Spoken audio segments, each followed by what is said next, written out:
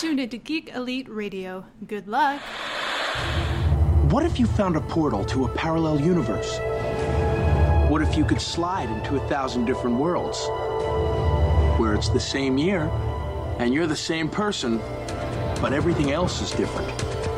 And what if you can't find your way home?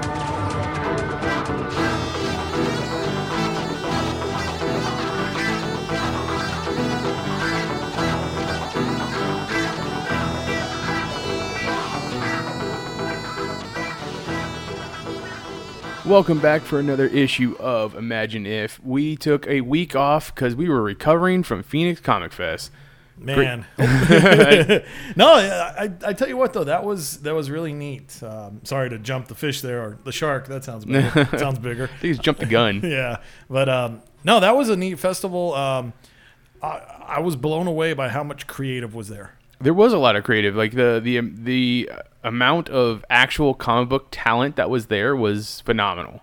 Like I'm so glad Phoenix is able to get that type of recognition. Yeah, and like even then too. I mean, I know it wasn't like exactly like a booth, but that the fact that DC invested to set up a booth, was cool. And they did have a few of DC creators like have signing lines and sign. Yeah, exactly. Yeah. So that was pretty awesome. Yeah, it really was. Now I wonder if that was like I get this feeling that Scott Snyder must live nearby, but I don't think he does live in Phoenix. I have no clue. I would assume that he lives somewhere here on the West Coast. Yeah, I think he's definitely a West Coast kind of guy.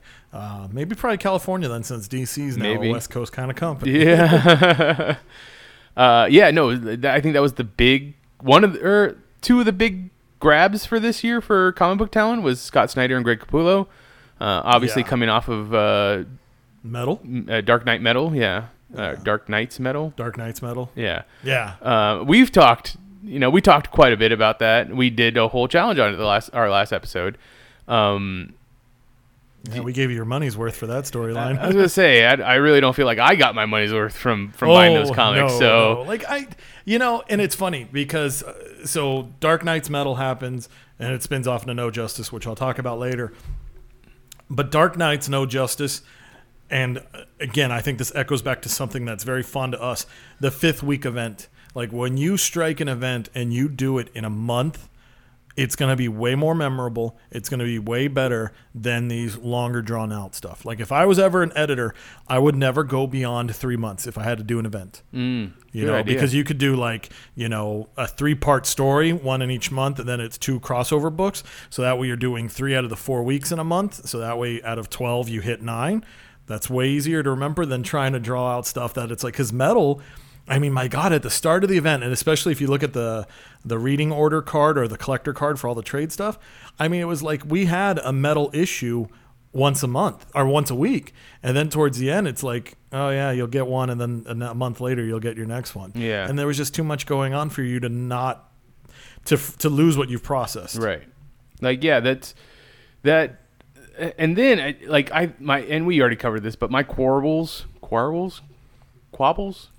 sure, I like quabbles. With the story was just that the bad guy was way too powerful for the way that they defeated him. Like it comes out of it's literally a last second save by a unknown item that was not there before. It says, oh, okay, well now everything's good. It's like, oh, okay, well that's kind of lame, but I can't fault Scott Snyder and Greg Capullo. Like, I loved their run on Batman, and I thought, Yeah, no, that New 52 Batman, like, it's funny because with Batman, I mean, for me, I've always, I think Batman's pretty much a safe bet that I always bought him, right? Except for those glorious times of War Games, No Man's Land, and the Fugitive era. For some reason, I was like, oh no, let me not buy these. I went from Night Quest, Nightfall, Night's End, that stupid miniseries afterwards, and then nothing. But finally, I for sure was collecting, when Grant Morrison was on the book, I was on the book as well. Mm-hmm. So, I mean, you had Grant Morrison, then the baton gets handed over to Scott Snyder, and then currently Tom King. But I mean, it's like, dude, those are some amazing writers with amazing stories for Bruce Wayne. Yeah, there's it's funny that you brought up those particular storylines because that's when I started really collecting Batman. So it's interesting that's when you weren't collecting it. But yeah, like I even dressed up on Saturday as John Wycliffe, the Grand Master of the Court of Owls, just because I really enjoyed that storyline. I really enjoyed that new element of the Batman mythos that they added in, you know. Some of the other people, you got to talk to Mitch Gerards, which I know you love because Miracle Man, or Mr. Miracle. Mr. Miracle, sorry. yeah. Miracle Man. Someday soon he'll, yeah. Spoiler alert. No, he's great. I mean, he's very active on social media. He's very friendly. Like I forgot about this. Some of our friends, Richard and Erica. So with Mitch Gerards living in the Phoenix area, he did a signing at Samurai Comics. Mm-hmm. And so I kind of asked Richard and Erica, I was like, hey, if you guys don't mind, you know, like today's the issue number 1, it's dropping. Do you mind grabbing a copy, seeing if I'll sign it? So by the time they got there, I guess Samurai Comics had run out. And they were like, oh, we're doing this for our friend. He actually stayed and waited for them. So they drove from, you know, I guess central Phoenix area out to Fantastic Comics, which is in the Scottsdale area. They picked up a couple of whatever they had left there of Mr. Miracle, drove back to the Samurai, and he signed them for them. Oh, that's awesome. Yeah, like he's an all-around great guy. To get to ask him, you know, like, hey, you know, how's fatherhood? How's that going? Like, he's just so like lit up about all that stuff. So he's fantastic. Yeah, I mean, and to hear him talk about his you know, Easter eggs that he likes to draw into the different issues, and the different superhero T-shirts that he wears, because Mr. Miracle is also a fanboy, essentially. He very much has a subscription through Diamond Comic Distributors, and he's like, give me the shirts. And then another artist, one of my favorite artists, we got to sit there and talk to was Todd Knock. He was there. Yeah. You know, he was, as we were talking to him, he was doing a little bit of sketching, which was awesome. You know, I talked a little bit about through the Hero Initiative of Wake Up and Draw. Yeah, he definitely works a lot. Like, he's so great because he devotes his time. Like, he's very much he's great with his fans, but he's also great to the comic book community. And once a year on Jack King's birthday, they do the Wake Up and Draw initiative. So Jack Kirby, sorry, Jack the King Kirby. Yeah, what did I say? Jack King. But Jack Kirby. So on his birthday, they wake up and they just draw something. And usually they try to draw it themed to whatever he's famous for, which is a lot of character selections.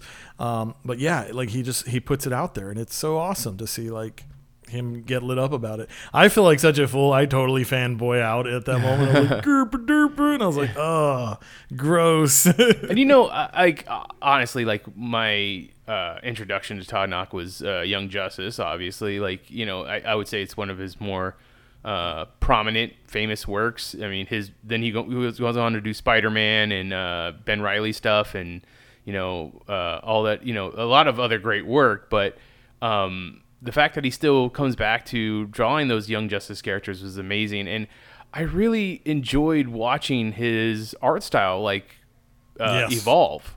Like, I loved it back then, but, like, you can see how it has evolved over time, and he's, you know, I only gotten better, so that I was really appreciative to see him, to sit there and watch him draw. Yeah, like, it's neat when you see, like, they pick up a technique and items like that.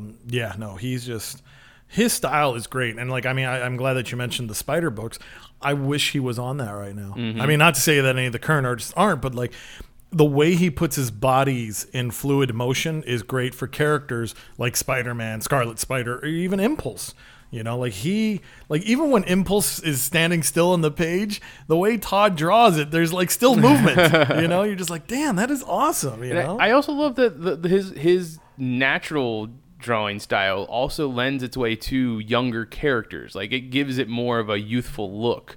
So his Spider-Man, his Ben Reilly, kind of make it they're harken back to the young teenage Spider-Man, even though he was drawing a adult Spider-Man. Yeah. And, you know, it's kind of funny because, like, I look at artists, and it's a shame because, like, going back to Darwin Cook, like, when he draws, people pretty much see, like, Silver Age looking stuff. And he does. He just, like, for some reason, his flair is very, I want to say timeless, but it's timeless set in a Silver Age. Right. You know, because like when he did his run on the Spirit, you know, it's like he still made it modern, but it did scream out. And I know that was something he got annoyed with. He's like, I don't want to get stuck drawing characters this way. And right now you have Doc Shaner, who's doing some work. He was doing some work on the Incredibles. No, the Terrifics? The Terrifics. There we go. Sorry, too many fantastic, incredible, terrific things out there to talk about. But but he does a lot of work on the trade collections. Like he'll draw their covers, and again, they go to him because he's got very much a Silver Age, Bronze Age look.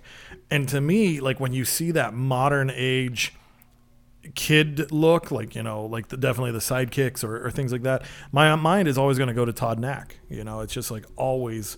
Like his drawings are impressioned for that era and that group of characters, because like Carl Kessel did a great job on Superboy, but when I think of Superboy, it's always a Todd drawing. It's right. Yeah. So yeah, he definitely put a staple on that era for me. So yeah, I mean, it was a great time. I'm glad that Phoenix Comic Fest was able to happen this year, after the incident, I guess the way to put it, last year, and now next year they're not going to be Comic Fest anymore. It's going to be Phoenix Fan Fusion is the new name. So they announced that on the last day of the festival, and all right, I guess that'd be the new thing. We'll see what next year turns out to be. Well, hey, good luck to them. Honestly, I mean it's been growing. I mean, I remember just walking up and buying tickets. Mm-hmm. I mean, yes, I heard a lot of people talking about the prices going up, and I was floored by that myself. But I mean, they are doing a great job. I mean, like one that blew my mind. I wish I would have went and said something, but the timing just didn't work out. But like Charles Soule was there. That's right. And he's big on Daredevil right now, and he's somebody I can see in the Marvel Universe that I think he can start helming some of like the Marvel Universe events. Because they don't have Bendis, and you kind of look around at Marvel, like Jason Aaron right now seems like the big guy, but I think you can also take appreciation with Charles Soule in your stable as well. So, but yeah, that was cool to see him there as well, because for some reason when I think of Charles Soule, I don't know, I have it in my mind that he lives in like Chicago. I don't know why, but that's just what I think. And so I'm like, wow, Phoenix is way out of his way. So that's awesome that he was there. But I have a feeling, because again, if you look at social media, I almost feel like Scott Snyder's courting him over, hey, come to DC Comics, So I don't know, maybe that was just me, but I felt like there was a little bit of a enticement, like, hey, come on down, Maybe I could see it. I could see it happening. All right, that was Phoenix Comic Fest 2018. Let's talk about what is on the spinner rack this week. All right, so we are coming into the first week of June, and a lot of good stuff is going to be starting up. So June is definitely, like, I know people were laughing about the whole DC fresh start and, Marvel's fresh start and then DC kind of copying it, which I call BS on that. I love Bleeding Cool, but I think they're making too big a deal over some stuff. But anyways. We need clicks. Everybody needs clicks. So that's true. You got to survive somehow. Throw out an opinion and hope that it will make people divisive. So yeah, but anyways, hey, if it gives me good comic books, I don't mind. There you go. So here we go. Speaking of good comic books, so for the first week, this Wednesday, we have coming out of DC Comics, Batman number 48. We're getting that much closer to the big wedding. So we'll have 48, 49, and then on the 4th of July, 50. So get your tux ready and get ready to be, I don't know, enthralled or scared or who knows what to expect. And speaking of which, we have Batman Prelude to the Wedding, Nightwing versus Hush. I am very excited about this one because I don't really know if those two have interacted in a bigger sense. Like, they may have fought each other on a panel, but this one's really neat because it's like, here's the best friend of Bruce Wayne, quote unquote, and then here's the son of Bruce Wayne, quote unquote. So, I mean, that's kind of neat. Like, I almost feel like in a weird way, this is the battle of the best men. Ooh. Okay. Yeah, I don't know. I mean, like, personally, in my mind's eye, I would have had it been Harvey Dent and Dick Grayson, Two-Face versus Nightwing. Right, yeah. But I mean, if we're looking at Hush, and again, yes, he's a new character, he's been implanted, but I almost feel like it's like, wow, here's a boyhood best friend, and then here is his son / best friend. So yeah, this is the battle of the best men. I don't know. That's what I'm hoping for in this book. I like it. I think that is a pretty incredible. And I'm trying to think, like, I mean, I know since the Rebirth, I wasn't too on top of my Batman or my comic book reading. Like, it's only been within the last 6 months that I had started back up. But was Hush around in Rebirth, obviously? I mean, obviously he is if he's showing up at the wedding. I think this might be his first I mean, unless I missed something in Detective, but in the actual Batman book by Tom King, no, we haven't seen Hush yet. You know, because he would have been too early for the war of jokes and riddles. Right. And then, so I haven't, unless I missed something, but no, I think this is going to be his first post-Rebirth appearance. Yeah, because I was going to say, I mean, I know in New 52, he was around, it was him and Damian in a book, right? Like Damian was using him because he looked like Bruce Wayne. I think that was before New 52. Was that before New 52? Because that was when Bruce Wayne was dead and Dick was Batman. That's right. So they had Tommy Elliott play the Bruce Wayne parts, that way they could keep up the appearances. Because it was hinted at that Batman died, but it wasn't for sure Bruce Wayne was dead. So, right. Yeah, and that was Damian, because that's right, because they drew that big image and they showed Bruce Wayne standing there and then the bandages, and then Damian was kind of holding it like a leash. Yeah. Okay. Yeah. But and they just had last Wednesday, Damian interacting with Selina, and then that one was Robin versus Ra's al Ghul, Prelude to the Wedding. I haven't read that one yet, but I think it's going to be really interesting because I know in my mind's eye that was something that's neat. That again, you know, mixed families, it's a modern time. How does Damian feel about his father not loving his mother? Well, I mean, in the issue where Damian, or was it Bruce and Selina go to meet up with in that whatever that No Land was. Yeah, like it really seemed like even Damian doesn't have like love for his mother anymore. So to me, I would assume that he's okay with the fact that his mom and his dad don't love each other. Like, I don't know. I guess Talia will always have that place in her heart for Bruce, but I'm pretty sure that Bruce has gotten over it. But then again, Bruce is really fucked up in his love life. Like he. Oh yeah. Every I mean, look who he's about to marry. I mean, this is literally a cat burglar. Like she steals things. She breaks the law. I mean, but she's Robin Hood, so it's okay. Yeah. I mean, she gives a little bit more to herself than she does to the poor. She gets her cut. Yeah. Only because she didn't have a rich Thomas Wayne in her life. Fair enough. That's fair. It's fair. But yeah, I don't know. I obviously Batman's got his problems, and people love the whole Batman Catwoman relationship. Obviously, I mean, I don't know if I doubt it started with Batman Returns. I think that flared up, but you know what? This was interesting. I was looking through some stuff, and basically, if I remember correctly, from the 40s to the 50s, you didn't have any Catwoman because of the code. The code said no, you can't depict women that way. So I mean, she was there from the start. You know, like her first appearance is Batman #1, and that was a hell of a book. I mean, we also got the Joker in that one as well, but. You know, she was there from the start. They definitely, like, if I remember correctly, it's either her first, second, or third appearance. Batman did let her go. You know, because even Robin's like, "Quick, Batman, she's getting away," and Batman's like, "Oh no, chum, it's okay." You know, like winks at the panel. You know, so he's doing it before Deadpool was cool. Wow. But I mean, so there's been something there, but it's like, you know, I definitely would say when she popped up.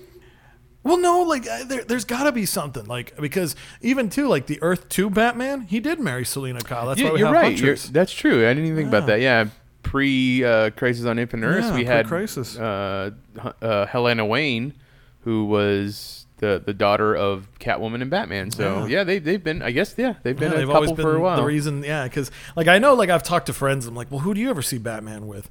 And a lot of people, you know, will pick another character or whatnot. One that's surprising, and I think more of her as the Gwen Stacy, is Silver St. Cloud. She's the one that kind of got away because she actually deduced that Bruce Wayne was Batman, you know, for that one. But again, you know, it's one of those things. So, but yeah, I've always felt it was Catwoman. That's his Lois Lane. That's his Mary Jane. You know, that's the character he's drawn to. And for me, I've always. I guess it's not his Lois Lane, but and I think we've had this discussion before. I didn't even think on recording. I've always wanted Bruce to end up with Zatanna. Like, I just think that, to me, that's the great couple. Like, either that or I love when the Justice League throws around Batman and Wonder Woman. Like, the idea of the two of them as a huge power couple, like, in the superhero community. But, like, I just think that Zatanna would have seen Bruce at his most vulnerable when he was learning to to be during Batman. his travel. Yeah, during his year zero, whatever you want to call that. That'd be a good book to write because they did that. I think that, well, at least in my mind's eye, I see it that way. Mark Waid and Lean Francis Yu, when they did their Superman one. Birthright. Yeah. They had to do a Batman version of it, and that would be a neat one to explore that relationship with. And I loved that book, that series. I just wish that it would have spent more time in his travels. Like it goes like that's what I thought that book was going to be, and then like maybe issue 3 or 4, they're already in Metropolis, and I'm like, come on. But then you have that Superman American Alien, which did a lot of that, which I loved. That was the part that I loved, even though he ends up on Oliver Queen's yacht, or was it Bruce's yacht? Yeah, Bruce's yacht, where Oliver Queen is acting like Clark is Bruce. And it was good. It was weird, but yeah, that's what I would love to see that. I mean, I would love to see that. That's kind of what I got in Batman Begins, like the first third of the movie. Yeah, the travels and. But that's what I would love, a 12-issue, year-long. I don't know if you call that year 0 or you even call that like year -1. Well, that's true because Miller gave us year 1, Snyder gave us year 0, so here we go. And, year 0.1. Yeah, exactly. 0.5. It's in the middle of it. Yeah. But yeah, I would love to just see that where he's learning all these skills and he's frustrated and he's like he doesn't know if taking up this mission that he believes was dawned on him by his parents to, if he can do it. Like, when do you see Batman with self-doubt? Like, It would have to be around that time, right? Because after that point, he's got to have all the self-confidence that he can take on the criminal underworld of Gotham.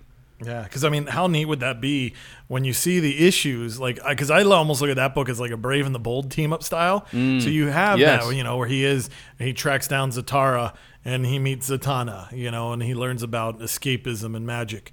Then he goes to, you could bring in some of the old detective characters, Slam Brady, and that's where he learns how to, like, defend himself. What about, like Alan Scott? Bring Alan Scott back, and like he thinks about that as, because Alan Scott was Gotham City, right? Yeah. That original Green Lantern. And he maybe even has a discussion was like, why weren't you there to save my parents? You were the hero of Gotham. Ooh, that would be crazy. And that's almost where it's like Bruce kind of maybe puts some of the fear of that loss behind him because, Green Lantern's in fear, but he has that where he kind of accepts it and he's like, I don't blame you anymore, Alan. And that's where he stops going from being like Frank Castle-esque towards where he's going to be more Batman. Right. That's a neat turning point. All right. Well, now we have to write this. It's you and me. There we go. So Todd Knack, if you want to draw some Batman. That would be interesting. No, has he ever drawn Batman? I know he's famous for Robin, but I don't know if Since he's a ever youth, drawn he probably Batman. did. Yeah. When they did that big crossover. Yeah, he probably drew Batman at some point. All right, cool. There we go. You heard it here first. But anyway, so yeah, continuing on. Batman the Rebirth Deluxe Edition Volume 2 hardcover. I would recommend getting that. I myself am probably going to buy these because Tom King's run, that is bookshelf worthy. That is some good stuff. So I would put that on your radar. Speaking of collections, Dark Knight's Metal, the Deluxe Edition hardcover. The first prints will be the ones that have the special edition dust jackets. So they've been doing that recently with Batman books, Scott Snyder's actually specifically. So when they do these hardcover editions, they make the first print very special, and then the other prints will be regular. So if you're into collecting that way, that's something to go out there and purchase. Now, the last two are hardcover collections, so that's a lot of money being spent. So do yourself a favor when you go to your LCS, grab a copy of DC Nation #1. Why? Because it's free. This is basically, you remember those guys who worked at Wizard? Now they all work at DC. Nice. And this is what they do. And they talk about all the upcoming books. They interview the creative, and they just make it fun. So this is a fun, free book. They tried it a while back. I forgot what they called it. But when Rebirth happened, so there was that big free magazine that came out as well. This is that group coming at it again. They're going to try it. I don't think they'll be monthly. I think they might be every other month. So I hope that goes good because I love that stuff. That's fun to get to see creative in that light. Green Lanterns 48 will be on the rack as well, and this also has Dan Jurgens writing some Green Lantern time, so that could be worthwhile. Injustice 2 issue 27, and this is the big one, and this is the one I will buy it off of you if you don't like it. Justice League #1. I'm excited for this. I haven't felt this way since JLA #1. Nice. I am glad to be back on Justice League, and I'm glad to be collecting and reading it. So the summer blockbuster comic books are back. Jason Aaron's Avengers and Scott Snyder's Justice League, fan-flippin-tastic, man. Nice. Grab these while you can. And like I said, if you buy it and you don't like it, send it to me and I will pay you for it. Man of Steel #2 will be out there. I liked Man of Steel #1. I was, I'm the one thing that's my question is, does this take place in current continuity, or is this supposed to be maybe like 5 years ago or something? That's the only thing I question about it, but I'm happy with it overall. I think it was a great introductory issue for Bendis on his first full DC comic with Superman. So I like that one. Nightwing 45, and then the Wonder Woman annual #2 will be out, and this one's exciting because Wonder Woman is going to be, if I remember correctly, face to face with the Star Sapphires. We haven't seen them in a long time, so this will be kind of neat. There's only these 2 books with the Green Lanterns, but let's showcase them in the Wonder Woman annual. But the annuals have actually been good for once, so I know I'm going to take a gamble and pick this one up. So I hope to see some Carol Ferris, and I hope to see what's going on with the Love Lanterns. Was it Wonder Woman that got the Star Sapphire in Blackest Night? Yep. Okay. Yeah, because she loved the Earth. She loved so much. Yeah, that's right. It brought her back from the Black Lantern to being a Violet Lantern. So, but yeah, a lot of good stuff coming out of there. Then as we go to the other side of the country and we go to Marvel comic books, so there's going to be a lot of stuff coming out. It could be hit or miss. I'm going to advertise it. I'm not picking it up personally, so buyer beware. But Ant-Man and the Wasp #1. So this is where we're going to see Scott Lang team up with the new... Is she Hope? She's Hope, right? Hope Van Dyne in the comics? Yes. So he's going to team up with that character. No, but she's Hope, not Van Dyne. Oh, Hope Pym. Pym, yeah. Thank you. Sorry, she's Hope Russian. Van Dyne from the movie. So she's Nadia. Nadia, you're right. So she's not even... Well, it's Russian for Hope. Okay. I didn't know that. Wow. Yeah. Apparently, that's what I've heard. Editor's box. But so anyways, that's going to be the first time those two are teaming up. Obviously, this is definitely gearing us up for the movie and things like that. Mm-hmm. So if you liked it, it might be worth checking out. Honestly, I'm playing it safe. I'm going to wait till the reviews are in and then probably just pick up the trade. It might be cheaper, so that's one way to go. But again, we can't get trades if nobody buys the actual books. True. So that's the hard part about it. Ant-Man and the Wasp Living Legends #1. So if I remember correctly, this is a reprint book. So this will... Nope, I'm sorry. It's not a reprint book. This is just a random story that was out there. I can't even tell you who wrote it. They don't have any information for me. So I probably wouldn't pick that one up then. So they're bringing Scott Lang back up to the forefront because of the movie coming out here pretty soon. But last I read, and this is like a couple nights ago, Scott Lang's in outer space. In the Guardians. With the Guardians in the Infinity Countdown. So how are we bringing him back to Earth? Is that going to be... It's actually the 616 Paul Rudd. But that's what I'm saying. Is it going to be typical comic book of, he's in 2 places and we're just not going to talk about it? Yep. Or okay. Yeah, it's honestly that's what it is. It's just because you're right. He had a big effect for the Guardians. Which is such an odd place for me to see Scott Lang in outer space, which is fine. Like he can be out there, but like when I saw the issues of him running around, like when I was reading it, I was like, I really want this to be Eric O'Grady, but I'm guessing he's Black Ant, right? He was way too villainous. And he was Black Ant in Secret Empire, which last I saw him and Taskmaster they were on Madripoor, and they were just like, well, everything's going to shit. We're gonna go and save our own skins, kind of thing. Do what we can for ourselves. Yeah. Well, and that's what's neat, because actually falling out of Secret Empire, because I remember reading the book, and I think they were setting it up that maybe it was gonna... Oh God, I think it was Black Widow. You're thinking, Black Widow's the double agent. And then it turns out it was Scott Lang, and he's like, "Look, I have a daughter I have to think about." Mm-hmm. So that's why he left. Like literally, when the Guardians were getting ready to go back into space, he sneaks on board. Like he doesn't even ask them. Okay. They're like, "What are you doing?" He's like, "Look, I I'm a horrible person. You know, he's like, I got to leave the Earth for a while. So it was neat because even Gamora's like, you're going to die out there. You're just the type of person you are. So that's why if you read on in some of those books, he's like, oh, this is not how I want to die. No, yeah, that Infinity Countdown I was reading, they're definitely referencing it a lot. They're like, you know you're going to die out here. He's like, no, I know. You don't need to keep telling me. I know I'm going to die. Yeah, so, but you know, I like him there. It's a weird peanut butter and potato chips mix. I know that sounds awful, but it's good. You know, like I dig him there. But ultimately, yes, I want him back on Earth. I want to see what's going on. And I hope with Infinity Countdown leading into Infinity Wars, I hope we see a redemption of Hank Pym.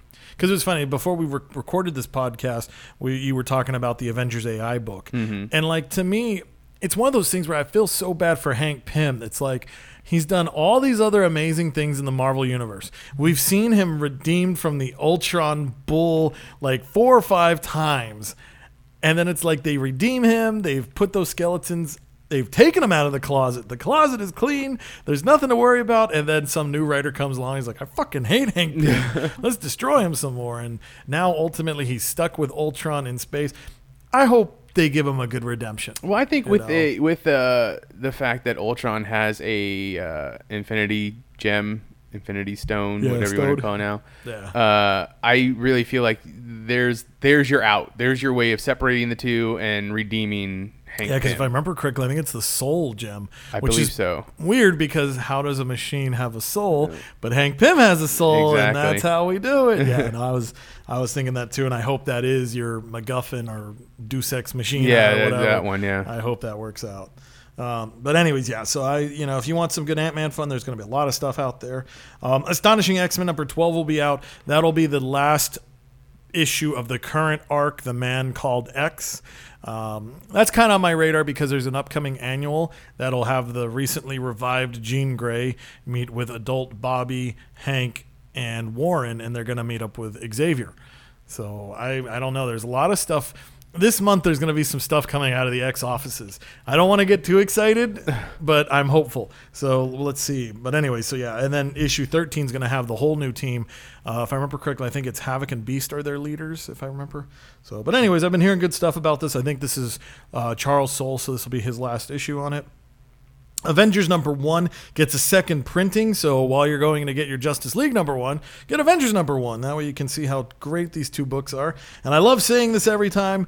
Ben Reilly, Scarlet Spider number 19. Yes, we are marching along. Those numbers are getting bigger. Do yourself a favor, support this book. This will be the post Damnation event, so this will be the start of a brand new arc. It'll be interesting to see. If I remember correctly, I think this is where it's involving Mysterio. So we're going to see some, Mysterio proper and his daughter, and then how they're all in this whole soul-seeking redemption situation that they're in. Right. Captain America number 703. These are the last few issues before we go into the new Captain America. So this is Mark Waid's last couple of issues there. Dazzler X-Song number 1. I know Dazzler's got a group of fans. There's a one-shot coming out. I don't know why, so that could mean some good stuff for the character coming out. That's always baffled me. Like, you're right, Dazzler has a strong following. Like, it's a very small group, I would say, but they are strong. They are passionate. They are very passionate. And every iteration of her. It's not like we only like the disco era or her, or we only like the punk rock version of her. It's like every iteration of her is like, yeah, that's Dazzler. We're okay with it. All embrace it. Yeah. No, you're right. So yeah. So there's something out there for that. Now, I would assume Dazzler was created before Jubilee, right? Oh, wait. Yes. So was Jubilee like a way of them recreating Dazzler without having to be Dazzler? Because their powers are way too similar for it not to be the same. Well, yes and no. So their powers appear that way. So Jubilee, like, it's almost kind of like how like Pyro and Human Torch are. Right. So like Dazzler, she needs the music to create the light lights, projections and stuff like that. Jubilee self-creates. So I mean, to me they're way two different characters, because like when I look at Dazzler, I think of like when kids would go to the roller derbies and just go skate their dreams away with the lights the roller and the rinks, music. yeah. The roller rinks. And Jubilee is the mall rat, so it's like, all right, so they're two vastly different. So. No, and yeah, you're right. But I guess what I was trying to get at was like, how in Grant Morrison's run of New X-Men, how he created the second mutation, and he's gone on to say that he said, I created second mutation merely because I wanted Colossus back, and since I couldn't bring Colossus back, I made Emma into the diamond form. Like that was her second mutation. So was that someone who created Jubilee was just like, I need to use Dazzler, but Dazzler's off the table right now, so I need someone to do like light powers? That's a good question. I mean, I know her power isn't exactly light; it's more like fireworks. They're like little tiny explosions or some shit, but it's drawn the same way. Oh, you're right, it is. So that's actually a good question, because I think she joins the X-Men right after the Outback era. So when they were dead, living in Australia and doing stuff like that. So like, I don't know. That's a good question, because gosh, now that makes me wonder, like, who created Jubilee? And yeah, maybe that was something where it's like, can we use this character? No, sorry, she's busy. Oh, dang it. I mean, what exactly would Dazzler be busy with? I mean, at that time, I know at one point, she was like, the character in real life was actually putting out albums, so they actually had someone singing as Dazzler, and she had records and shit like that. So I wonder if some record label was like, yeah, we can't let you do that with the character. I know it's your character and stuff, but we're selling records over here. It's kind of more important than your comic books, your little funny pages. So you can't do that. And I was like, well, then I guess we'll make the Small Rat character in the 80s or 90s and whenever she was created. So there you go. I don't know. That's something we're gonna have to do some investigations on. There you go. But continuing along on the spinner racks here, this is a big one, because it always is.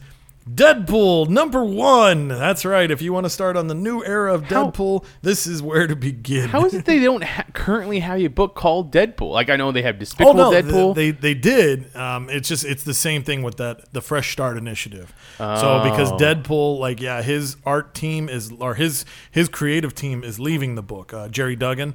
So he was the one writing a lot for Deadpool, as you heard his name mentioned in Deadpool 2. Right. But yeah, they're leaving the book. So fresh start. Let's start with a brand new #1.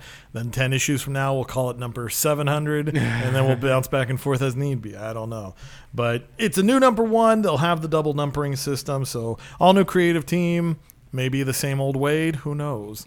So yeah, I don't know, but it's what if good for one fans. Day someone writes the Deadpool book and like they do their #1 again or whatever, and it's like all of a sudden he's back to his the way he was in his original X-Force debut, and like just a dick and just like not charismatic at all. And I would just love to see what somebody reading that book would be like. What the fuck just happened? And be like, that's how he was originally. That's canon.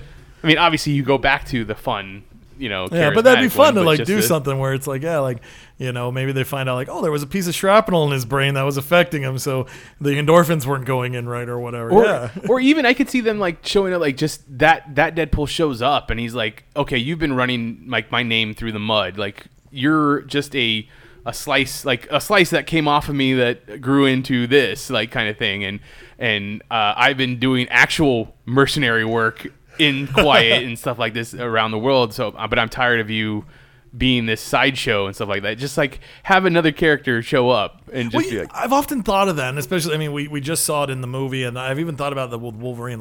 What if you perfectly split it in half, and you throw the two halves away? Well, obviously the legs wouldn't know, so would they spawn enough to rebuild the upper torso and create a version of Deadpool or Wolverine? And then would the upper half grow the legs as properly? And so, yeah, I've often wondered that. And they even did a Deadpool villain where he was like a collection of ripped off limbs of Deadpool. I forget what they named him, but it's yeah, what if there was one? What if the Deadpool we know was the legs? So obviously it didn't have the fully developed brain, so it's just I'm kooky. And then here comes the part that was the brain, that was, more maniacal and less charismatic, and he's like, the fuck's this red moped riding bullshit? Get out of my book, man. Yeah, there you go. That'd be fun to do something like that. All right, book number 2. Right brain Deadpool, left brain Deadpool. Deadpool red, Deadpool blue. So we've got our Batman year half and Deadpool new. Multiplicity. There you go. That's a good one. All right, so that's on the spinner rack. Well, a couple last ones. Sorry. Sorry. Well, this is a big one. Doctor Strange #1. I know a lot of people have been enjoying him, so he's going to get a brand new creative team. If you missed it, Hunt for Wolverine #1 will be getting a second printing. Weapon Lost will be getting a second printing for issue 1, and #2 will be out as well. So there's the first 3 parts for that. I know later on you're going to talk about some Weapon X or Hunt for Wolverine stuff. Immortal Hulk #1 is coming out. So Bruce Banner I think Bruce Banner is alive. I know the Hulk is. So we're going to see what's going on there. Infinity Countdown #4 of 5. So we're coming down to the end of the countdown, which is going to lead to the Infinity Wars. And I'm just scrolling through. Rise of the Black Panther #6 of 6. So here's the new origin story. So we're definitely going to be seeing a lot more of that. Tales of Suspense, Hawkeye and Winter Soldier trade paperback. That's the buddy cop movie you didn't know you needed in your life, and trust me, you need it. And then actually, this was something that was on my mind. Wakanda Forever. So you asked about, the other characters, the side characters from the Black Panther movies, like, oh, wouldn't it be neat if they were interacting more with the Marvel Universe? Yeah. They actually are. They're doing a series of books called Wakanda Forever. So there's at least a Spider-Man one and I think an X-Men one, and I'm sure there's going to be more to come as well. Yeah, so that I did see that too. I thought that was pretty interesting because we were just talking about it. Yeah. All right, is that everything? I guess one last one to plug then. Part of the True Believers $1 comics, Ant-Man and the Wasp, The Burst of Giant Man #1. So this will be a reprint of the first time Hank Pym, the original Ant-Man, decides to go big and become the Giant Man. I thought in the original Avengers he was Giant Man. It was Giant Man and the Wasp. Well, so in issue #1 of the Avengers, he was the Ant-Man. Oh, okay. And I want to say, I think it was issue 3. It was issue 3 because in issue 2 the Hulk left. So they're like, oh shit, we don't have a powerful guy. We need somebody who's big. Okay. Hey, let's take our little guy and make him big. Because we don't need 2 little people. Yep. So throw it. Yeah. Okay. Yeah. All right. Fair enough. Because now when you look at the founding members statue, you always have Giant Man and a Wasp. Out for, yeah. So, all right, that's awesome. Let's talk about what we've been reading this week. I have gone on record of saying that I was completely disappointed in myself because I got fooled by the solicits from Marvel into buying all 5 books that it consists of making up the Hunt for Wolverine. So you're on the hunt, all right. Yeah. So you had Hunt for Wolverine #1, which I guess as a one shot. It's just a one shot, yeah. Which you told me I was expecting it to be more of a thing, but it's literally just the book to start off the other 4 books. What is it? Weapon Lost, Hunt for Wolverine, Weapon Lost, Hunt for Wolverine, Mystery in Madripoor, Hunt for Wolverine. What are the other 2? Oh gosh, God, it's because there's a Weapon X book, but it's not Weapon X. That's the Mystery in Madripoor, right? No, that's the X-Men one. But yeah, you're right. There is the Weapon X book. There's the Weapon Loss is the one with Daredevil, and then there's the Iron Man team. So essentially, you have a Daredevil team, which consists of Daredevil, Misty Knight, Frank McGee, and Cypher from the New Mutants. Then you have the Weapon X team, which is Sabretooth and Lady Deathstrike. And I don't remember there's anybody else on that team. Okay, so let me see. I found the thing. So you got your main book, which dealt with, that was the one shot that dealt with kind of the Marvel U dealing with them. So then Weapon Lost, like you mentioned, was the Daredevil book. So they were, teaming up with your street level heroes. They're dropping in names: Daredevil, Misty Knight, and Cypher. And then the Adamantium Agenda, which is the Iron Man New Avengers team. Right, because they need to get that off the playing field. Yeah, you don't want all that stuff running around. Then Claws of the Killer. That's the Weapon X book. Yeah, no, that's cool to see that Daken's in that book. That's right, Daken was the other. And I think they made a mistake in one of the pages because Sabretooth and Daken go up against each other like they're going to fight. Mm-hmm. And Daken pulls his claws, and he has the 3 on top of his knuckles instead of the one coming out of his wrist. 2 underneath. Top and 1 wrist, yeah. But later on, they do depict him with the one coming out of his wrist, but I think it was just a little mistake that the editor happened to get by. Yeah, that's major. Yeah, exactly. And literally, because I saw that and I was like, oh shit, did they change him? Like because I haven't read Wolverine in quite a long time. I didn't read when Wolverine died. So like when Hunt for Wolverine, the one-shot book, comes out and like they're, it's essentially it's the Reavers. Reavers, yeah. Pierce. The new mechanical bad guy squad. Yeah, they are going after Wolverine. Like the idea is that if they can break apart the adamantium that's encasing him, they can take his body and they can sell it to the highest bidder. Yeah, and take the adamantium out of him or whatever. And that was something that was bugging. I'm glad it's addressed in that, but that was something in my mind because it's like, isn't adamantium supposed to be rare? Yeah. And then meanwhile, you got this big old glob of it with Wolverine's genetics inside. Right. You think that shit would be like, let's lock that up, fucking better than Iron Man? Like that needs to almost be like an Infinity Gem style like securement. So they get there and then they bust it open, but then you find out that Wolverine's not in there.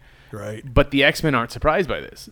Like, you would expect them to be like, what? Because they set up this whole memorial, and he's inside of this cabin, and it's supposed to be a place where anybody can come and pay their respects to Wolverine if they want to.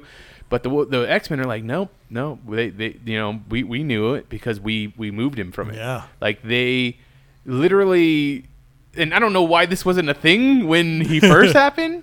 Yeah, like, why did they wait till he was like, oh, he's probably suffocated by now. Yeah. I guess we'll try this. So Kitty essentially puts her hands into the molten adamantium and phases him out. Like it's really difficult for her because which adamantium do you exactly take and not and his body's already kind of fused with the one that's around his body now, and it's kind of it's definitely weird. But she's like, this is the hardest thing I've done since the bullet, and we all know about the bullet. Yeah.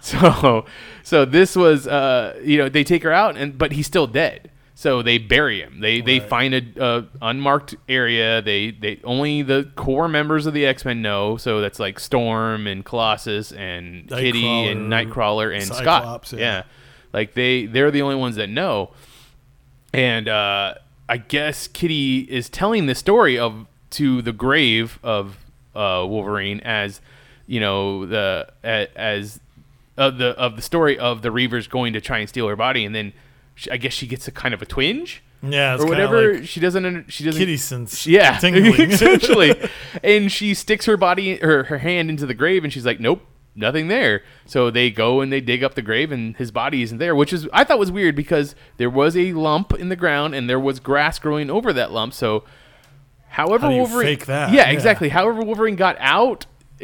Yeah, it's like, did he like wait till they buried him? Like, okay, I'll pop out now, and then let the stuff all start growing over and stuff. Yeah. But and I know the last time I saw him was at the Infinity Countdown where he has one of the stones and he left. Well, he passed it on, but you're right. I was just thinking that. Which stone did he have? Was it the Mind? It's the blue one, whichever the blue one is. They got new colors, new powers, because it wasn't the Time Stone, which is what I thought it should have been. And it's not the Soul Stone as we talked because what's his face has that one? Ultron. God. And so, all right. Well, you keep going. I'm gonna look that up. But yeah, he had one of the stones and he leaves it in a toilet tank in Madripoor for Black Widow to come take care of, I guess.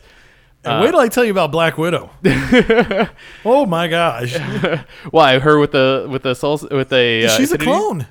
Is she? Yeah. So in that whole Hawkeye Winter Soldier book that I was just talking about, so they're like, Bucky's like, no, she's alive, and Hawkeye's like, no, she's dead. They're both right. Yeah. Because the Black Widow they know is dead. And so now there's like a mass production of Black Widows out there. Oh my goodness. So it's like you kill one, activate the next one. And they were doing that shit with Cable, and then they just stopped that idea as well. So yeah, so the Black Widow that's running around, it's like a Ben Reilly type of thing, but it's still of the mind that it's Peter Parker. But how up to date, I guess, would its it's memories like, be? Does she remember to 1995, 2007? Yeah, that's a thing that'll be explored, I'm sure. Is she getting a book? Well, so she was in that book because that's where they reveal it. Because I think it was like a 5-part mini. So issue 4 is where we see her. Issue 5 is where they explain. And then the next time we see her is, she's like, oh, I'm over here at Madripoor. Let me open up this toilet lid because that's the drop off from Wolverine and about our and stone. With it's probably the Reality Stone. So with a stone, in play, she can probably get all the current memories of a. Yeah, that's how you fix two characters one swipe. Boom, done. So I want to say, with that book, I think that was probably the weakest out of the books, but that was because it was setting up a whole bunch of shit that it needs to set up for the other 4 books.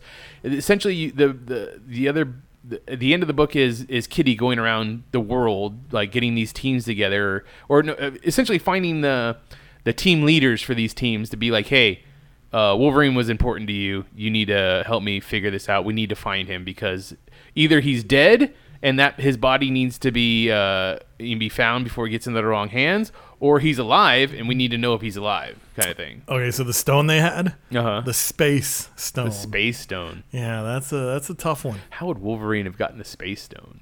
Anyways, yeah.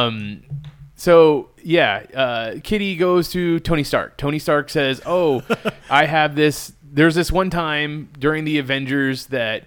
I forget which villain it was. He was going to blow up New York City, and the only person, there had to be someone that was going to be there to stop the bomb, but that it meant that person was going to die. And he told me to leave. He told Luke Cage to leave, and he told Jessica Jones to leave. Like those are the 3 people that were there. So he goes and gets. Like he essentially owes one to Wolverine for this, right? And then I guess Wolverine also made him make a promise or something like that. He said they haven't revealed what the promise was, I don't think, but he made Tony Stark promise him that if he ever died, that a certain thing would happen. So Tony gets that team back together to go after Wolverine. And that was what one was that one called? That was the adamantium agenda. Okay, so yeah, it must be something about his adamantium skeleton. He probably doesn't want it to get in the wrong hands. But they go to a super secret villain auction in the middle of international waters that they all have to wear masks to be there and stuff like that to bid on what is being sold as DNA of a superhuman.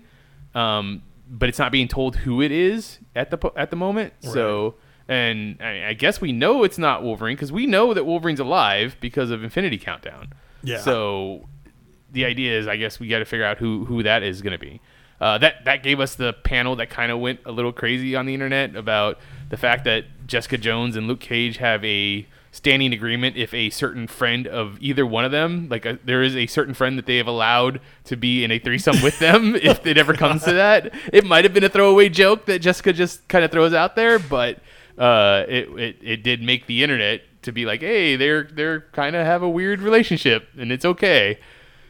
I know who it was. The DNA they revealed at the end of the book. It was Danielle. It's their daughter. Yeah, that's why he went crazy. Luke Cage goes crazy. Well, and that's crazy because could you imagine the power base that Jessica has, and then the protection that Luke has? Mm-hmm. Merge that together. Holy shit, that's gonna be a powerful kid. And then just teach it some kung fu from its uncle. That's Danny, true. Put the fighting style in there.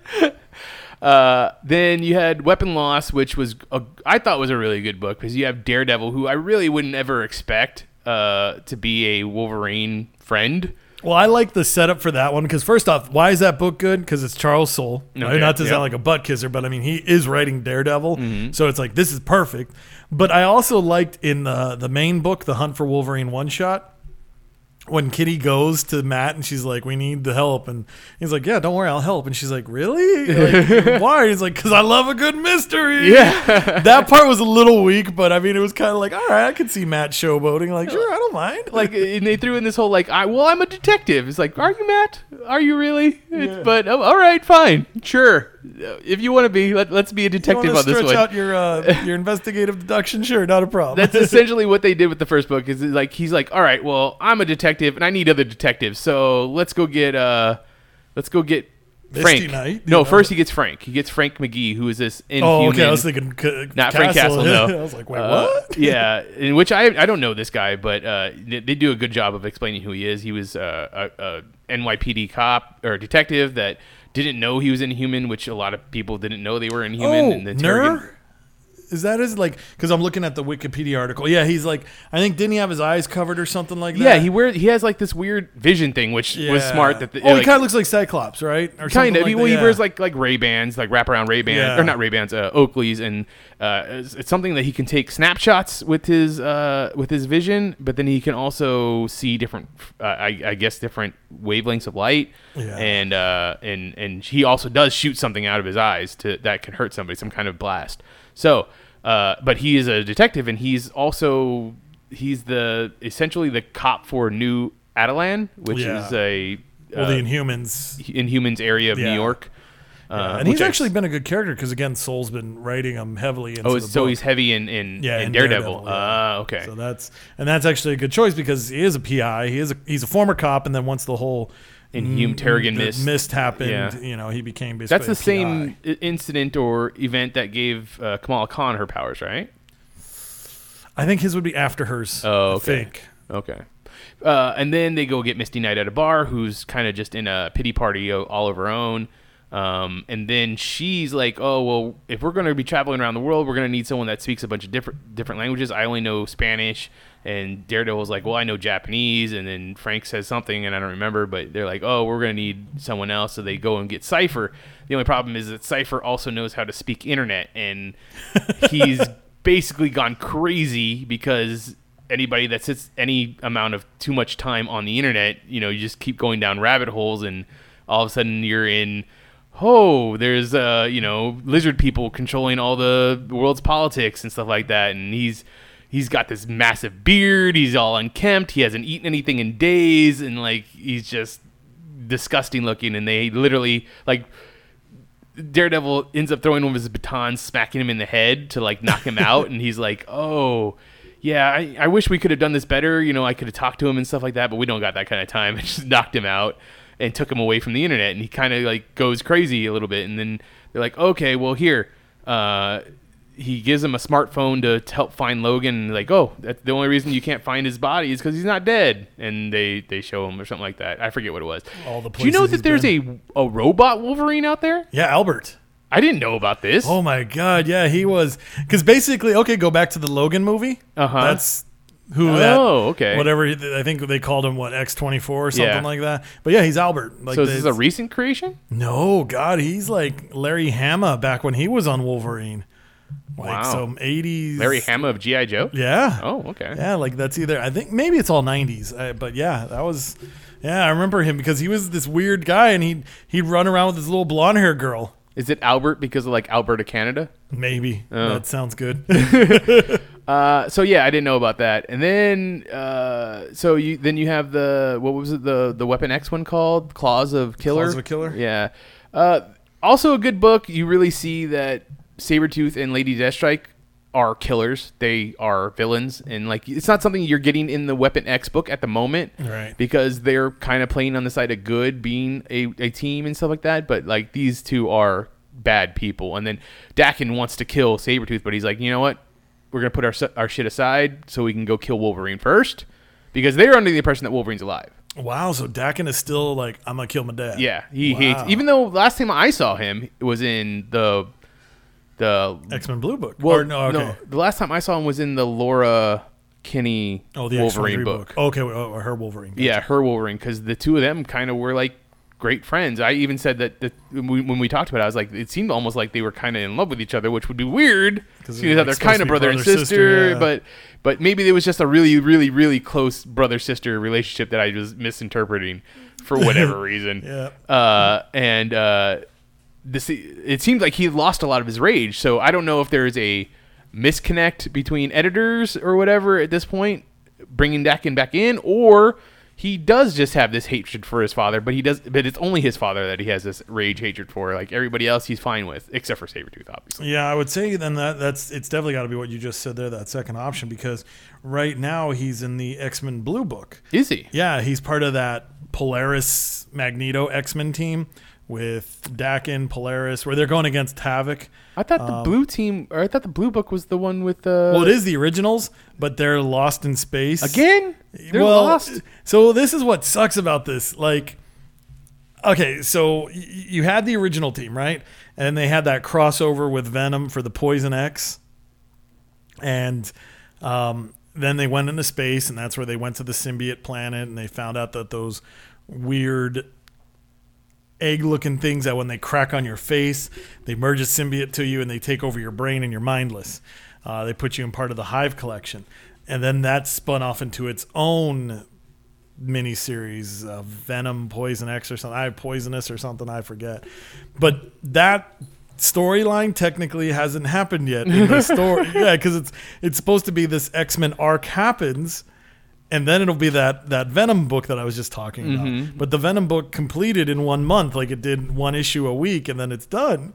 So you're like, so every time you're reading X-Men Blue, you see Cyclops in space with the rest of the X-Men, and he's pining over Jean, who's essentially dead. But it's like, no, we already know how that story played out. which is interesting also because I just read my latest issue of Champions where Scott leaves the team. Oh, right, yeah. And he's essentially like he's got emotions. He's got feelings for Kamala Khan. Like he's kind of interested in her. Yeah. And he's like, well, I don't want to leave this team, but I need to go with my team into outer space, like to go do this mission or whatever. So and it's funny because the mission is to save his dad. So you think he would, and it's I wish editors would talk or writers would talk or somebody, but yeah, because like it's in the Champions book, it makes it sound like, well, I got to go with my team. But in the X-Men Blue book, it's like, dude, it's my dad. I'm going into space, and the team's like, well, we'll go with you. It's like I wish they would have handled that a little bit differently. But yeah, basically it's like, well, Cyclops has to leave the team. Let's get rid of him.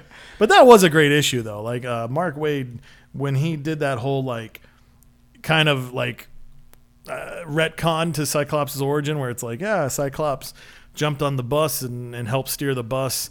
Like it's like he's always been a hero without his powers. He's always like he really grew up that day. And it's like, yeah, that's why he's the stick in the mud, as everybody calls him. So I thought that was a neat issue.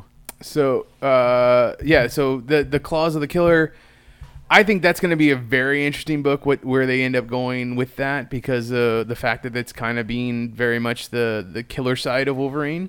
Yeah. And then the last one is the Mystery of Madripoor, or Mystery in Madripoor, which is the all-female team. Like, yeah. I don't have a problem with it being all-female, and like I don't have a problem. This is the one that Kitty is kind of leading herself, but it's got such it's got a very strange lineup, but then it makes a lot of sense too, because they're all women that Wolverine has affected in some way, and the book is, at least the first issue, is all POV from Psylocke. So, right. Which I thought was interesting because it plays up his Japanese samurai side of his personality, and how the two of them train together and stuff like that. And now he essentially, like she puts it, as he helped her center herself in her ways of trying to be a better person. Because I was curious, because I look at that lineup, Kitty, which he trained her when she first came, Jubilee, he also trained her, Rogue, he trained her, and then Psylocke and Storm obviously they joined together, and I was like, how does Psylocke fit? But that must have been something that when she went from her first body into the second body, I guess Wolverine helped her center. And then what really, to me, it made a lot of sense, because I'm a big fan of the MC2, as you remember. And in that world, they have a daughter together. Right. They have Wild Thing. Yeah, Wild Thing, where it's Psylocke and Wolverine's daughter. Yeah. She has her Psy claws. Yeah. But and then Domino. Domino is also on the team, but they don't want to. Nice. They don't want to tell her what it is that they're doing. They're literally just using her to fly the Blackbird, which is so weird. And then she's lucky. So but she's lucky. Yeah, exactly. I mean, I don't know. Do you put Wolverine and Domino together at any point? Yeah.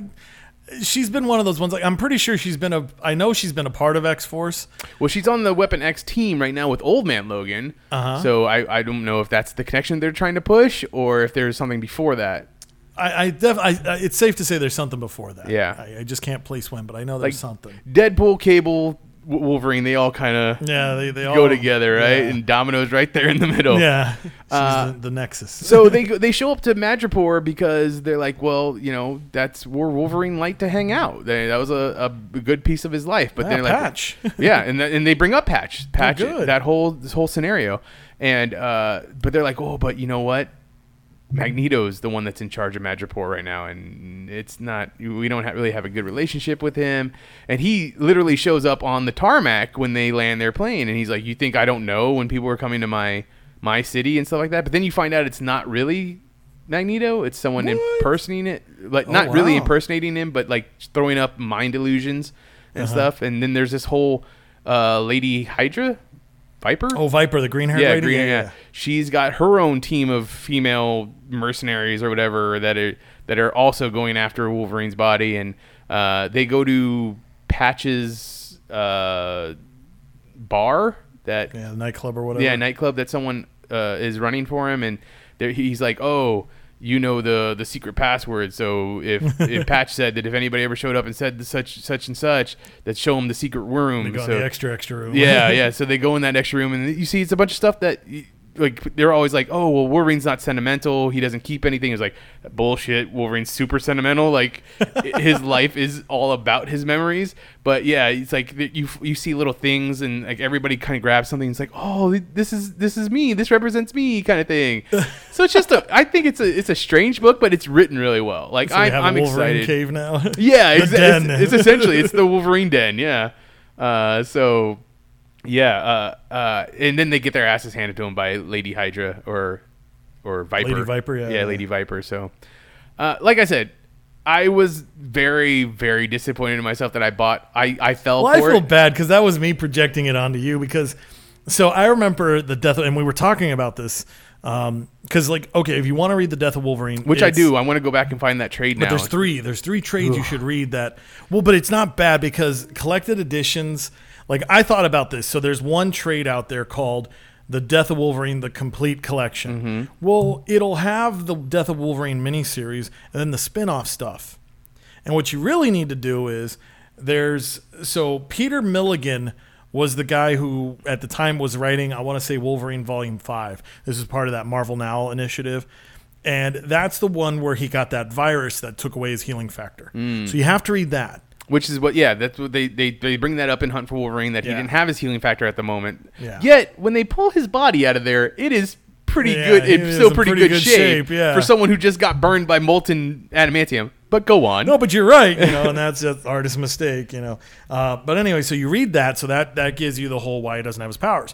And then I think the next one is Wolverine Volume 6, which is like issues 6 through 13, if I remember correctly. And that one I think was called 3 Months to Die. And that's the build-up to when Wolverine's going to die. And then there's the 4-issue miniseries, The Death of Wolverine, which is where it all happens. Mm-hmm. So those are the books that you need to read. If you buy the complete collection, it gives you just the 4-part miniseries and then some other BS to go with it, which is worthless. Yeah, so if I can find the exact information, I'll try to post it on the link with this episode if you want to catch up with it. But yeah, it's a real strange collection on how you got to do this in order to get the proper Death of Wolverine. Right. All right. Yeah. No, I'll definitely be interested in checking that out because obviously that'd be a pretty big storyline for. This was what 2014 when this happened. Right about 13, 14, I think. Yeah. So yeah, he's been gone for 5 years. It's interesting. Yeah, we've had a lot of synthetic Wolverines. Yeah, we talk about that a lot. We talk about how there is no Wolverine in the MCU anymore or MU, but then there's many Wolverines in the MU right now. So, there's even more than I knew because I didn't know about this Albert character. So, right. So there's that. But that's one of the things that I've actually been catching up a lot of my reading this week. But that's one of the things that I really wanted to stick out because you're right. You're not right. I'm not saying that you projected onto me, but no, I really did. I felt like I got scammed. I couldn't believe I bought 4 runs of a book. Yeah, and 4-parters. Yeah. And that's not even going to tell you the whole story because you have the issue 0 that leads into the 4 minis. Right. That's going to dovetail into another miniseries as well. So then I felt bad, but I felt great after reading those number 1 issues. Now, will they be able to keep up that story afterwards? Who knows? But the number 1s, at least, are good, I would say. Yeah, well, and what's going to be exciting is, and again, like I'm buying one of them. I'm buying the Weapon the Lost. the Weapon Lost. I'm buying that one because, again, like I said, Daredevil, Charlie Soule, that's going to be good. And Charles Soule is actually the man who killed Wolverine. He's the one who wrote the 4-issue miniseries. And he may have written that 3 Months to Die. I can't remember. But he's going to be writing the one that they'll all dovetail into. So that's a good sign. So at least, that's the path to follow. And I have good faith because I'll do that one when they all come together into that last miniseries. That's the one I'll be picking up because I have good hopes for that. So then what have you been reading? So in my reads this last week, so I'm trying to stay current with some of the new books. And so I've been posting, if you've been following me on the social media, I've been doing my top 3 picks for both companies. And so the top DC pick, I had to read it right off the bat, was Man of Steel #1. So I read that one, Bendis' first jump into, I guess technically his third jump into Superman. But with this Man of Steel, this title harkens back to me for John Byrne when he came to DC and when he took over Superman with the whole post-crisis. I liked it. It set up a good mystery. And I think what was really important about that book, the voices sound the same. Because sometimes you're reading a book, and obviously I know both of us were heavily invested in Rebirth Superman with Superman and Action Comics.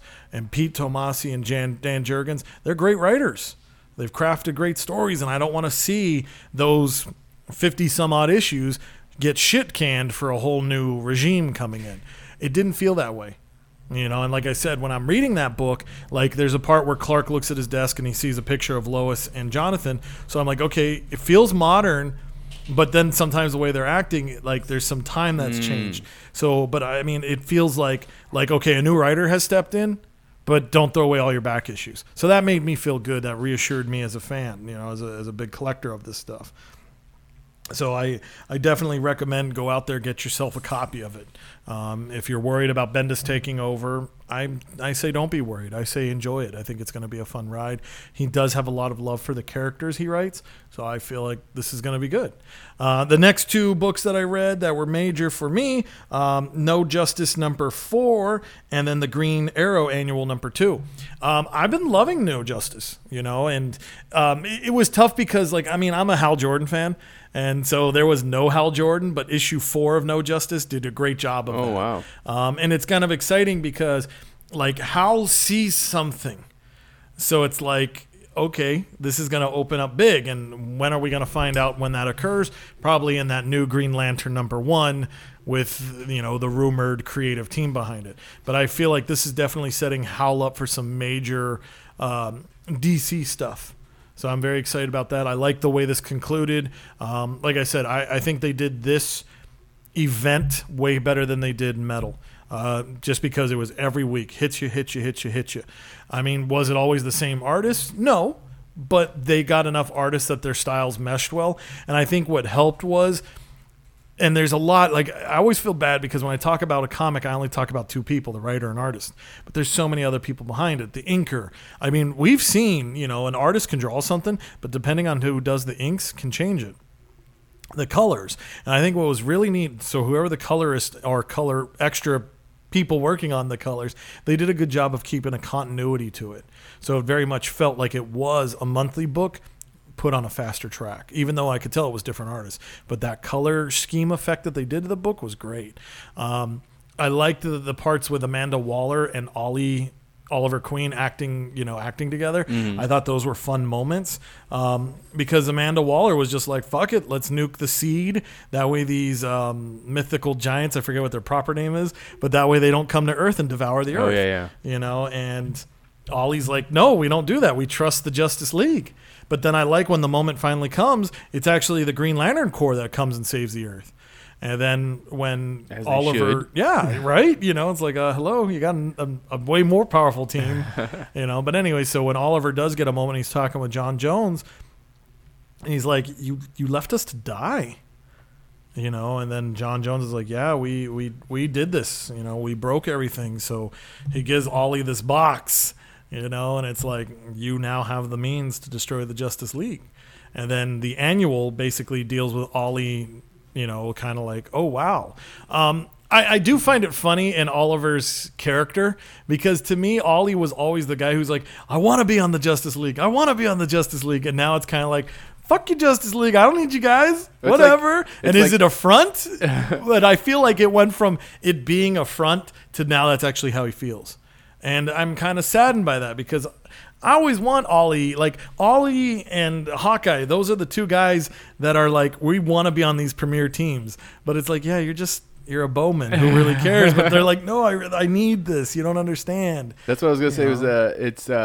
It's the old Groucho Marx or quote. It's like, I wouldn't want to be the member of any club that would want me as a member. Like, I don't want to be something like that. I don't want to be in any club that would want me as a member. So, it's as soon as they're like, yeah, here's your invitation to be on the team. He's like, well, fuck you. No, I don't want it. I don't need you. I don't need you. I do shit on my own kind of thing. So, I think this No Justice storyline. I mean, I haven't got to read any of it yet, but I think that it sounds like a really great start to the next thing for the Justice League. Yeah, I think you're gonna like it. Again, you and I have similar tastes, and I know you're a Green Arrow fan.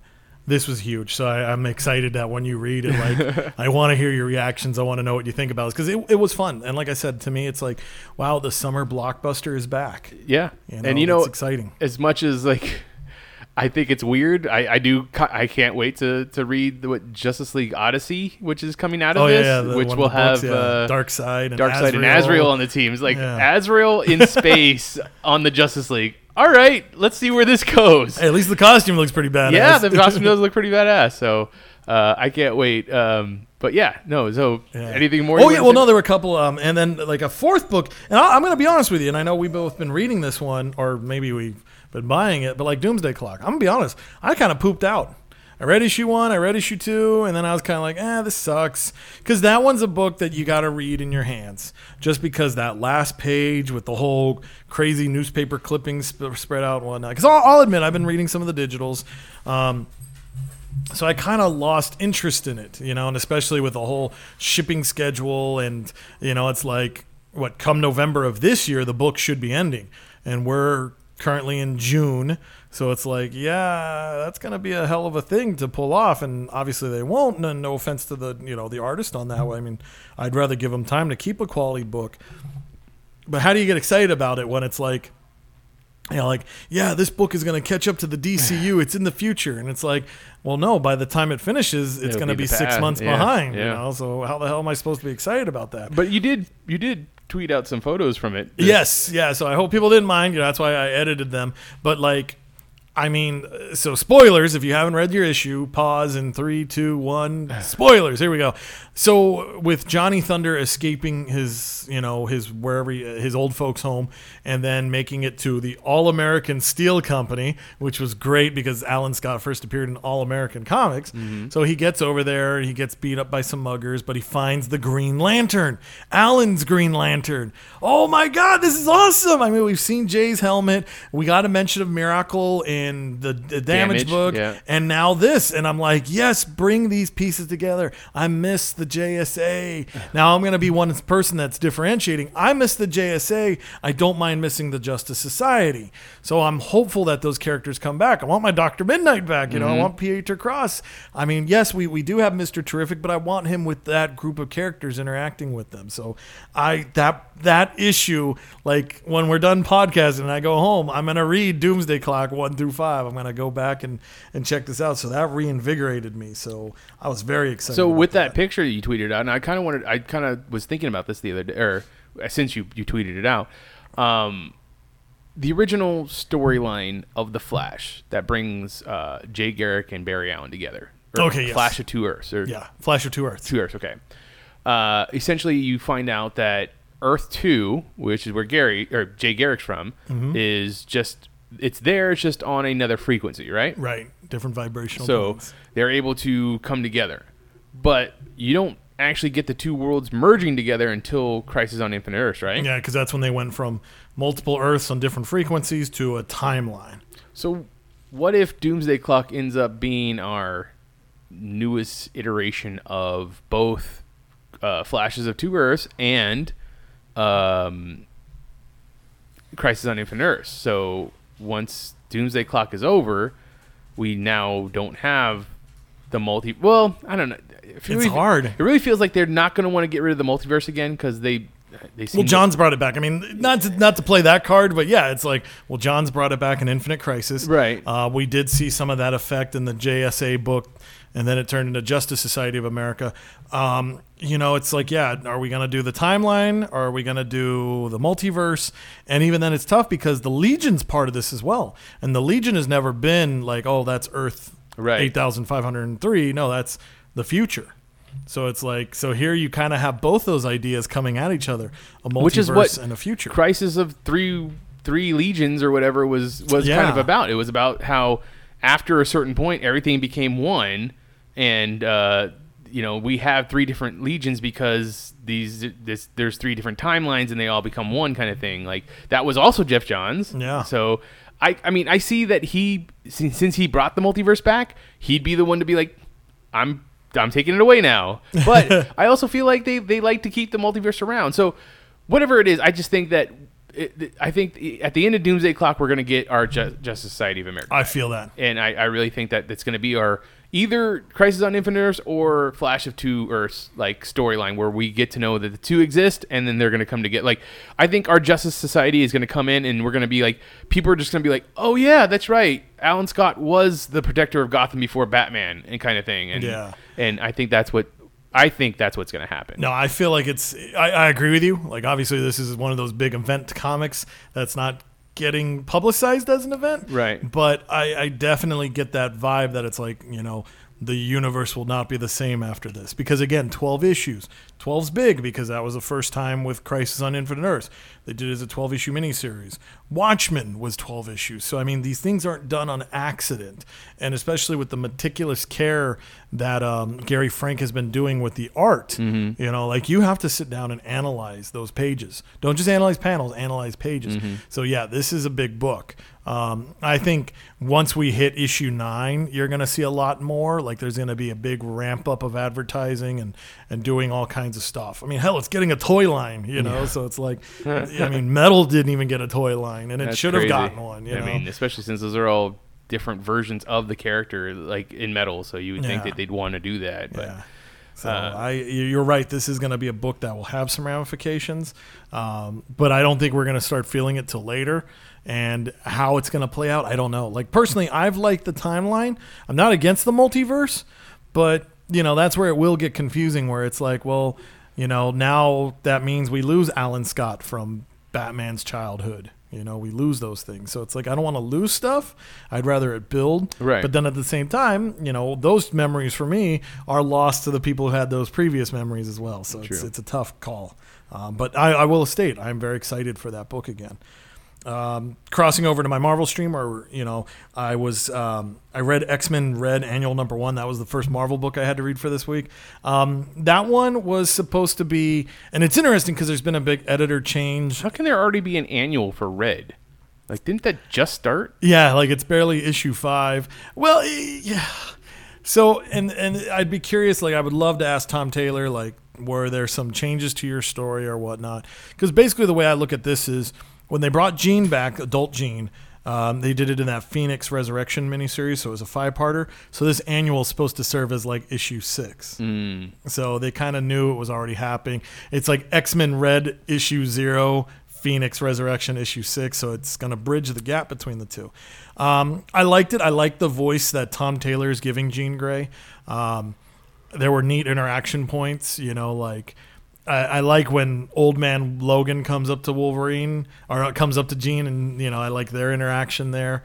I'm glad to see adult Jean went to Rachel, and she's like, "You're my daughter," and it's like, I don't even know what to say to you. It's okay where we are. It's all about the thoughts.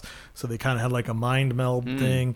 Then she teams up with Laura and Gabby, and the 4 of them, and they go and confront Black Bolt.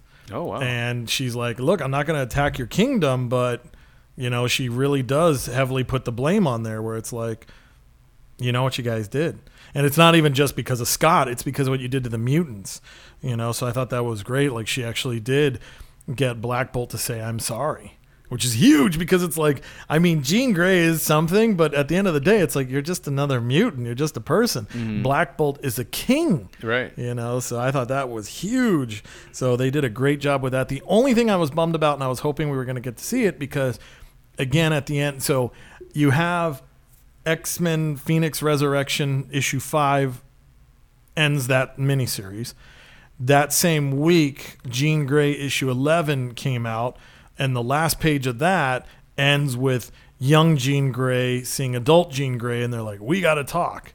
And that was it. So where the hell is that conversation going to happen? Now, Tom had said on social media that, oh, yeah, you're going to see that in the annual. We didn't see that in the annual. So I'm curious, is that something we're going to see elsewhere? Did it just get scrapped entirely? So it's kind of a bummer because I'd love to. Yeah. I mean, I got to see the Scotts interact, the Bobbies interact, you know, the Warrens and the Hanks. Never got to see the Jeans. So I'd like to see that one. And then, of course, you know, the big elephant in the room, what does Jean say to Scott? So she actually goes to his grave. She talks to him, and it was beautiful. I mean, like, she's like, I wish you were here so we could change the world together. I was like, wow, you know, like that was really great. Like that gives me, I mean, like even one of our good friends, Rafa, I think he's more of a Scott Emma fan. I'm Scott and Jean. That's. I mean, there's no other way. Sorry, Rafa, but you know, so it's one of those things, and you look at it. I feel hopeful. Like I really feel like there's something that's going to come out of the X offices that's going to be good for both Jean and Scott. Not necessarily saying them together, but for the characters. So I'm excited to see that there's going to be some good growth there. I'm really stoked. The other book that was major for me. I'm going to throw this one in there because I thought it was funny. Lockjaw had a miniseries, a 4-part miniseries. So he's bouncing around the Marvel multiverse. Oh, the one where he shows up in the DC universe. I was like, that's awesome. You see Superman's feet and Wonder Woman's feet. Yeah, you know, so like, I mean, it's interesting because like Jason Aaron and Scott Snyder are definitely like the lead architects. They're on the main books, Avengers and JLA respectively. What about Spencer? Spencer. Nick Spencer? Nick Spencer, yeah. He's doing good. I think he's so after he's going to be on Secret Empire, Spider-Man. He's not main architect anymore? No, I mean he's writing Amazing Spider-Man, which is a major book, but okay, I don't, fair enough. You know, I think it's one of those things where it's like, yeah, your event it didn't happen the way it's supposed to. It was good. but anyways, no, but like those are the two guys. They get along friendly. They've kind of hinted at stuff. I don't know who we got to get to bury the hatchet, but I want some Marvel and DC stuff going on. I mean, Marvel's been pushing it. I mean, we saw in Infinity Countdown, Captain Marvel was there, and I'm being ambiguous, but Shazam was there, or specifically CM3, Captain Marvel Jr. was there. I even heard in the Infinity Countdown Captain Marvel book that there was a kind of another hint at Shazam and stuff like that. I mean, that's one of my picks. I unfortunately haven't read it yet. But I mean, like Marvel's definitely been playing with it, you know, a little bit more than DC has. And DC has been playing with it definitely in the meta form. You know, I mean, you look at the whole Tiny Titans thing, you know, Deathstroke is like, who cares about Deadpool? If you like Deadpool, then you're going to love me. Yeah. You know, I do laugh how they have to call him Slade. I'm like, why not just say it already? Just say Deathstroke. It's okay. But again, you don't really want your little kids running around. Yeah, Deathstroke. Exactly. You know? But yeah, there's so much. So I mean, I'm hopeful. I think within the next 5 years, we're gonna have a JLA, Avengers, DC, Marvel, something, which would be fantastic. But for me, the biggest book of the week, Amazing Spider-Man 800. Dan Slott has gotten a lot of shit for writing Spider-Man, but he has done a great job. I mean, when One More Day, Brand New Day happened, I was kind of sad because they took something away from Spider-Man, you know, and they did it in such a weird, goofy way, you know, like, oh, Mephisto, I'm gonna steal your love, you know. It's like, really?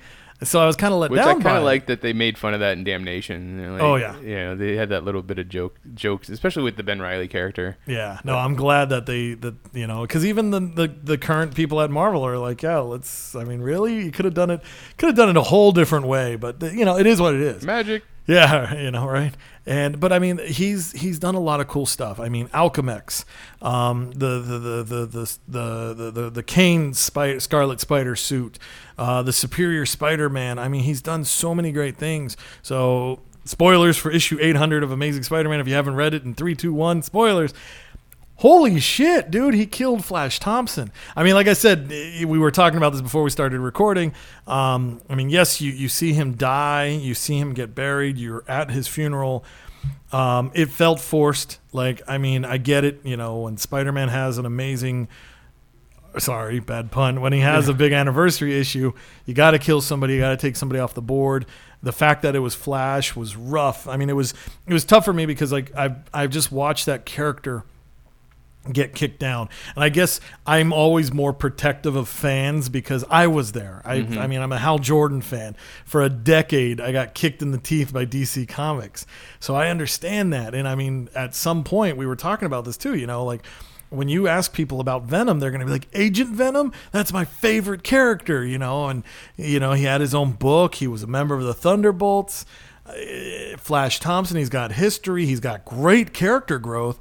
And you just kill him. I mean, he's a Thunderbolt. He's an Avenger. He's a Guardian. He's been all over the place. It's amazing that they would do that. Yeah, so I was shocked by it. But one other major thing from that book that I thought was fantastic was Doc Ock in it. I thought that was so cool how he was protective of May, and you know, even like Spider-Man's like, hey, in our book, we're square. We're square. So I was like, ooh, I'm excited to see what's going to happen. So yeah, I was just blown away by that character growth. So I thought it was great. Definitely recommend reading that issue. And again, if you pick it up, don't forget, go get 801 because that's going to be huge. Dan's been talking about this issue for a while. So and that will be his last issue. Yes, and that'll be Dan Slott's last issue. He's jumping over to he's going to take over Iron Man. Oh, Iron Man. That's and right. Fantastic Four. Oh, okay. Yeah, and he recently put out a post on social media explaining how, like, with Spider-Man, the whole point is to squish him. Tony and Reed and family are going to be different.